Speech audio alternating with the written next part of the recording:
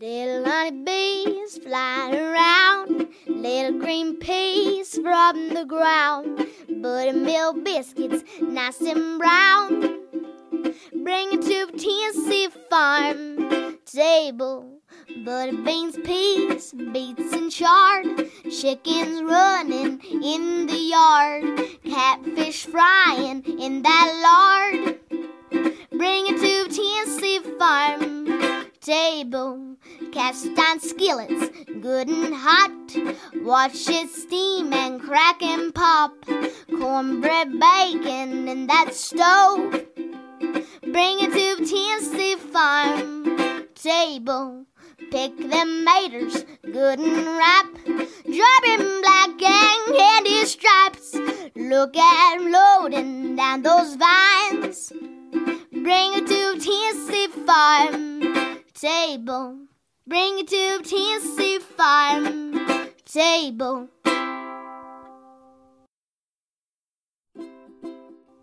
Welcome to the Tennessee Farm Table podcast and broadcast, a show that is dedicated to the people of the state of Tennessee who produce, prepare, and preserve food and agriculture, often with that Mountain South Appalachian flair. And on occasion, I just might have a guest from our neighbors from surrounding states here in the Southeast. This is your hostess and producer, Amy Campbell. The theme song that you just heard was sung and produced by East Tennessee's own Emmy Sunshine. She's from Madisonville, Tennessee.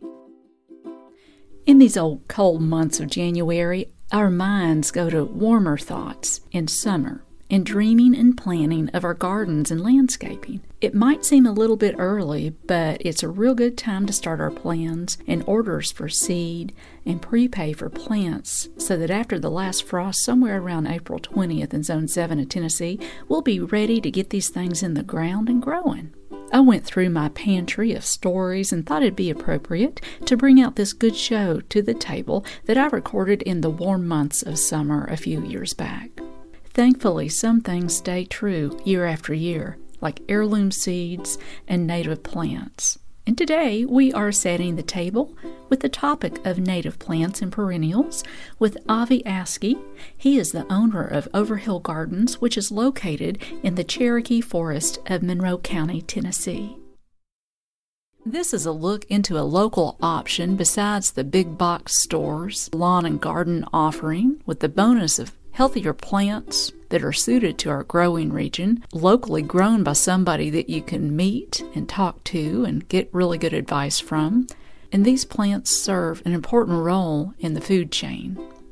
Fred Salzman at Johnson City, Tennessee, shares with us a potluck radio segment with the voice of Janet Carter and a story of her chow chow recipe. Now, Fred's wife Jill grew up with the Carter family in Hiltons, Virginia, and they often visited with them and swapped recipes, so that's a neat little story coming up here on the show today. We are just so happy to have your good company. Thank you for tuning in.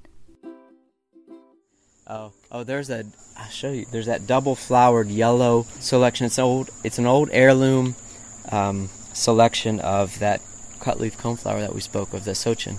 Yeah. And it's one that a friend of mine found at an old home site, and we were able to propagate it and divide it, and now we have good crops of it. But those double-flowered selections oftentimes are not as good for wildlife because they won't produce, maybe they're sterile, or they won't produce fruit, or they don't provide the best nectary source for wildlife. So it's something that, should be maybe used in moderation, or just, for But you could still eat the greens off of the, when in the spring, it's still. That is Avi Askey. Show me around his place on a pretty hot summer Tennessee day. Avi is the owner of Overhill Gardens, located in the Cherokee Forest of Monroe County, Tennessee. And this place is well worth the drive. With row after row of native trees, flowers, and shrubs, everything is blooming, butterflies everywhere. And on this day, I counted a busy crew of about 7 working away. Almost his whole family works at this place, his mom, his dad, his brother, and a dedicated crew. For the past 20 years and counting, Avi and crew of Overhill Gardens have rescued, propagated, and installed native species found on roadsides, in forests, at old home sites and byways all over East Tennessee and the Southeast. Now, Avi is not a big talker. He's a sort of quiet but extremely friendly fella who lives up to the bumper sticker on the camper top of his truck that says, "I'd rather be botanizing."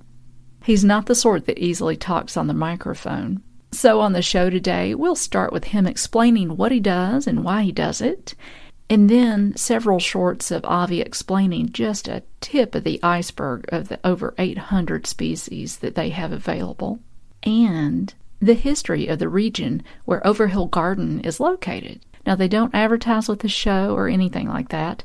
I feature them because I think that the work that they do is important to our region financially, aesthetically, but on the most important level, ecologically. The trees that you see along Foothills Parkway, for instance, are just part of the work of Overhill Gardens. They grow a large quantity of edibles, and I've listed those on my website. And Avi wanted me to be sure and let you know to be careful about wild edibles and to be certain about the identification before consuming anything. So let's start off here today with Avi and hear about why he does what he does, a few of the species that are offered, and the history of the region where Overhill Gardens is located. Tell me about what you grow and why. Okay. Yeah, I got into propagation of native plants out of just interest in the local flora, getting to ID flora and seeing things in the wild. That really got me kind of excited to start propagating some. So I would collect seed on hikes and everything came up. And, in no time I had a pretty good selection of locally sourced natives. Mostly wildflowers, perennials, grasses and such, but I guess the idea was to promote our great species that have this connection with all the wildlife of the area, to try to promote the local habitats, and it's a good way to get out into the woods. That's about all the hiking I have time for anymore is to go collect seed or to go botanizing, try to find new and interesting species that we haven't grown before. But it is a wonderful way to be connected. It's wonderful to have a agriculture-based living from the land, from our land, and to provide beauty, to provide habitat, to provide food in some cases.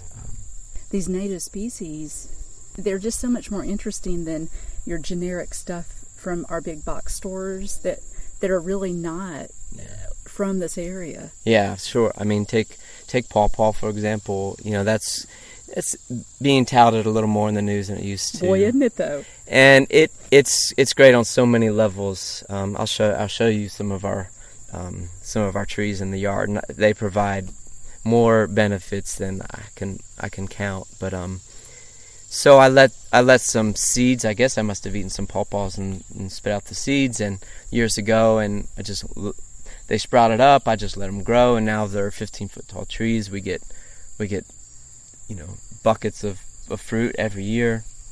They're the host. Pawpaw's host to the zebra swallowtail. It's our state butterfly. So that's required for the life cycle of that butterfly, right? They'll lay the eggs on the leaf. The caterpillar will consume the leaf, and they require that specific species to fulfill their life cycle. So it's a great habitat tree. It has a wonderful aesthetic look. I mean, those droopy dark green leaf. The flowers are amazing in their own right, mm-hmm. And great fall color. I mean, it just has a lot going for it. My kids like to climb them, so that's been a satisfying byproduct of letting those little seeds grow. And having 3 boys, they're pretty rough on plants. It's one of the few species that's been able to survive their sticks and the bashing and the climbing, and so it's a formidable species. Can take sun or shade, and then plus we get this bumper crop every fall. I think last year we had one tree produced 50 or 60 fruit, good size 4-inch fruit, and no effort, so wow, it's pretty rewarding. We'll go check it. This pawpaw grove is right in your front yard. It is. It was a happy accident, but it's just it's been a great addition along with this giant native eastern red cedar. My goodness, I love how your kids' jungle gym is right at the base of this place. You can see how they've tried to torture this thing, and yet it persists. Love that. This is a beautiful pawpaw tree. It's just loaded. Yeah, it's amazing. It's amazing. But wherever I've planted pawpaws on different projects, I mean, I'll usually always plant two or three, and they always seem to be super productive. So. Wow. And this is right along a creek where you can. So this is where you spit the seeds out, and they've all come up. Yeah. Well, this is fantastic. Your yard, we plant pawpaws all the time in town, or muscadine, or a hazelnut tree. If you're needing a little screen from your neighbors, you can plant hazelnut. It gets 10, 12 feet and is dense, and you can't see through it during the growing season. Oh, nice. And produces a delicious nut that's easy to harvest, and will crack hazelnuts all winter. So nice. Collect them and crack them if we can beat the squirrels to them. That's the thing. But I really do encourage people to try to plant a few things in their yard. One species that I didn't mention was the Solomon seal, the giant Solomon seal. It's a super easy plant to grow in the shade, and so if you have a shady spot of your yard, under a tree or on the north side of your house, this is a slowly colonizing native wildflower, woodland wildflower, that produces 2 to 3 foot tall arcing stems. Very beautiful ornamental plant, but it is the best asparagus substitute. It makes the most delicious spears when they first sprout forth in the spring. You harvest it just like you would asparagus. Get about 9 or 10 inches long, and those new shoots before they unfurl, you can harvest a whole mess load of them and saute them in a little butter, and they are just absolutely delicious. So wow. It's a great plant if you're trying to grow a food-bearing plant in a shady yard. Mm-hmm. You could have a colony as big as a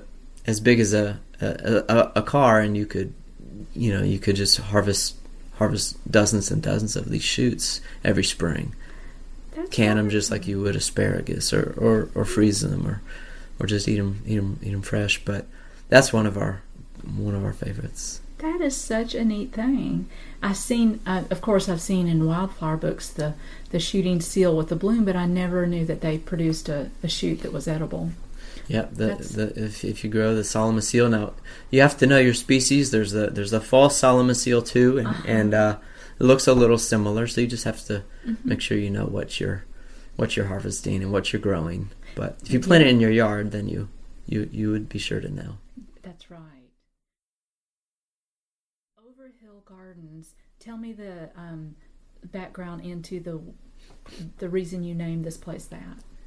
So where we're located geographically is just in a part of the world that was, I guess, at one point inhabited by the Cherokee Nation, and these were known as the Overhill Towns, right here along the Little Tennessee River.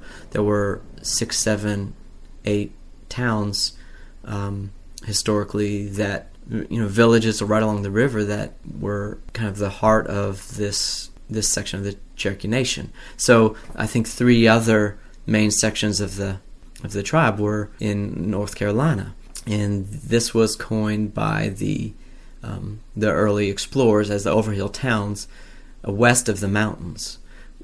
So it really was a large territory throughout Tennessee and maybe down into Georgia, up into Kentucky. But the main towns were located right here, just a mile away from our farm, on the Little Tennessee River, which is, of course, now flooded. There's a memorial out there. The main capital of the nation in the 1700s was called Chota, and there's a memorial now. There's also a memorial for the town of Tanasi, which was the namesake for our state, and it's just less than a mile from here. So these were important towns, and at one point, you could probably, within a couple of miles, there were probably up to 3,000 people living here. You look at it now, and you're not going to find 300 people living within 5 miles. It's one of the anomalies in our country where there's fewer people than when the Cherokee were in their prime, and so there's so much history in this area. So we just felt like the name just signified the region where we live, and so it's interesting. I can't hardly do the history justice, but it is just it's a world of its own. Well, I like that you honor the history by the naming of your business. I think that's really important.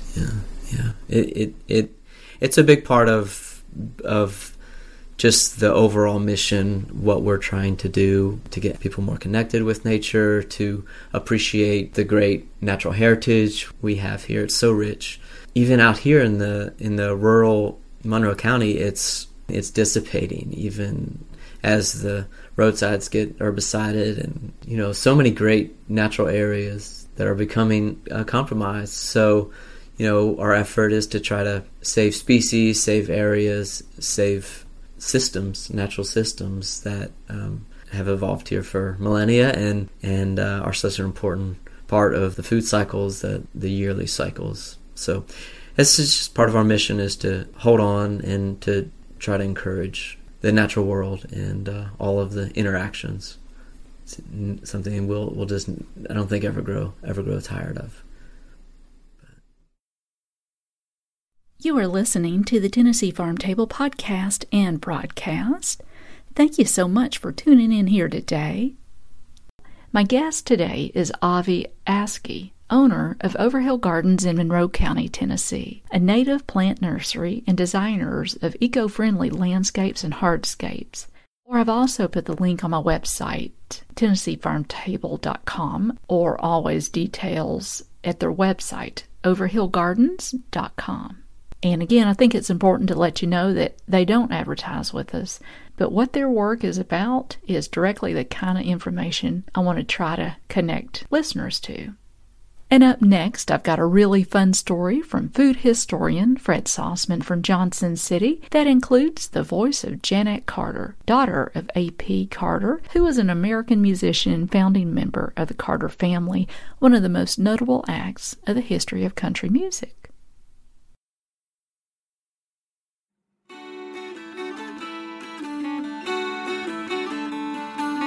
This is Potluck Radio. I'm Fred Sossman. Jeanette Carter was the last surviving child of country music icons A.P. and Sarah Carter. Jeanette's parents taught her to sing and play the music of the Southwest Virginia mountains, and they also imparted some cooking lessons. Sarah made sure that the family recipe for chow chow would live on through her daughter. When she'd make chow chow, she'd put cabbage and green tomatoes. You always put green tomatoes. And green tomatoes and cabbage and green peppers, maybe a hot pepper if you want it hot, and onions. Chow chow is a garden-clearing relish in the Appalachian Mountains. It's most commonly used as a topping for soup beans. It takes a while. Honey, if you cut as much stuff as I've cut, well, you know what you're doing. There are all kinds of chow chow recipes in Appalachia. The Carter families makes heavy use of brown sugar. I'll get my spices and my vinegar and my sugar. Then we'll put it in a pot. Turmeric, 2 tablespoons a head, and a tablespoon of celery seeds, and 3 tablespoons of salt, 3 pounds of brown sugar, scantly, and a half a gallon of vinegar.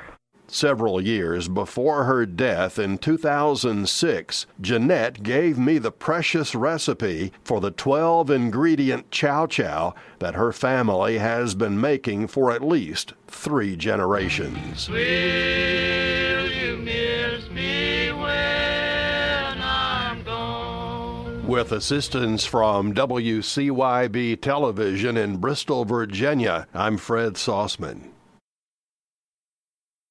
This is Rick Riddle, the winery at Seven Springs Farm, and you're listening to the Tennessee Farm Table.